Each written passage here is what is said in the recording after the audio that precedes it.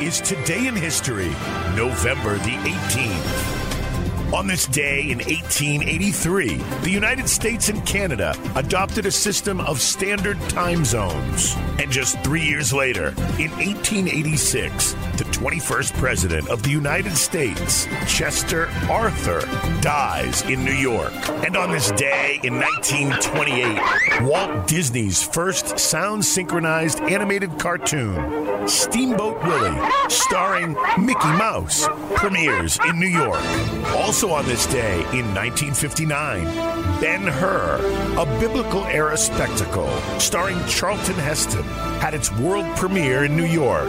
And on this day in 1966, the ace pitcher for the Los Angeles Dodgers, Sandy Koufax, retires from baseball. I don't know if cortisone is good for you or not, but to take a shot every other ball game is more than I wanted to do, and to walk around with a constant upset stomach because of the pills, and to be high half the time during a ball game because you're taking painkillers. I don't want to have to do that. Well, the loss of income. All right, let's put it this way.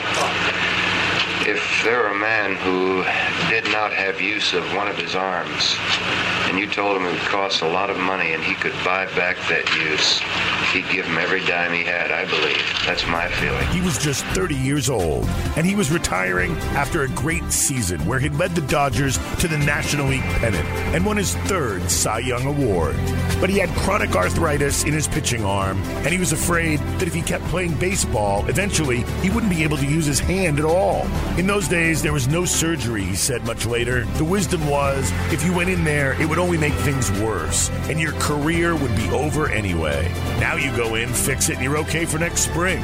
Also on this day, in 1978, People's Temple founder Jim Jones leads hundreds of his followers in a mass murder-suicide at their agricultural commune in a remote part of the South American nation of Guyana. Many of Jones's followers willingly ingested a poison-laced punch, while others were forced to do it at gunpoint. The final death toll at Jonestown was 909. A third of those who perished were children. When we were out there originally, there were bodies under bodies as we were working. But we were working on a total estimated count. As we briefed at the press briefing, we told you that the count we were working with was approximately 410. And we figured that there may be a few more hidden under bodies. As we began to work into the area and clear out the bodies that were visible, we kept discovering more and more and more. Jim Jones was the charismatic churchman who established the People's Temple, a Christian sect in Indianapolis in the 1950s. He preached against racism, and his integrated congregation attracted many African Americans. In 1965, he moved the group to Northern California and then settled in 1971 in San Francisco. In the 1970s, his church was accused by the media of financial fraud, physical abuse of its members, and mistreatment of children. In response to mounting criticism, the increasingly paranoid Jones invited his congregation to move with him to Guyana, where he promised they would build a socialist utopia. 3 years earlier, a small group of his followers had traveled to the tiny nation to set up what would become Jonestown, on a tract of land in the jungle. And on this day, in 1996, Tony Silva, the world-renowned expert of parrots, is sentenced for smuggling parrots.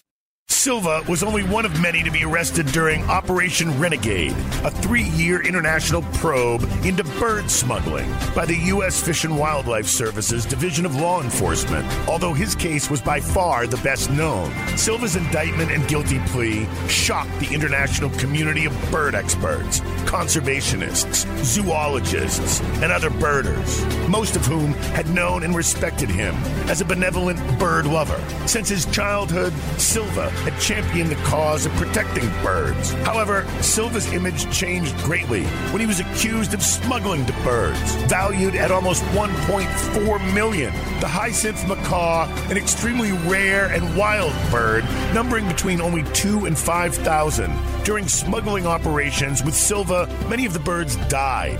The U.S. District Court judge was outraged at the inhumane treatment of the birds and handed down a uniquely harsh sentence in the Silva case. an 82-month prison term, a $100,000 fine, and an order to perform 200 hours of community service during a 3-year supervised release from prison. The real victims of these crimes were the birds themselves. Silva later claimed that he was set up and had only been trying to protect the birds. However, many disagree with Silva's interpretation of the events, citing the evidence from his trial, which included photographs of dead birds, a book detailing his smuggling operations found at his home, and a taped conversation of Silva saying that he had 50 hyacinth macaws for sale. Tony Silva there, world-renowned smuggler of exotic macaws, caged. November 18th, 1996, on this day in history.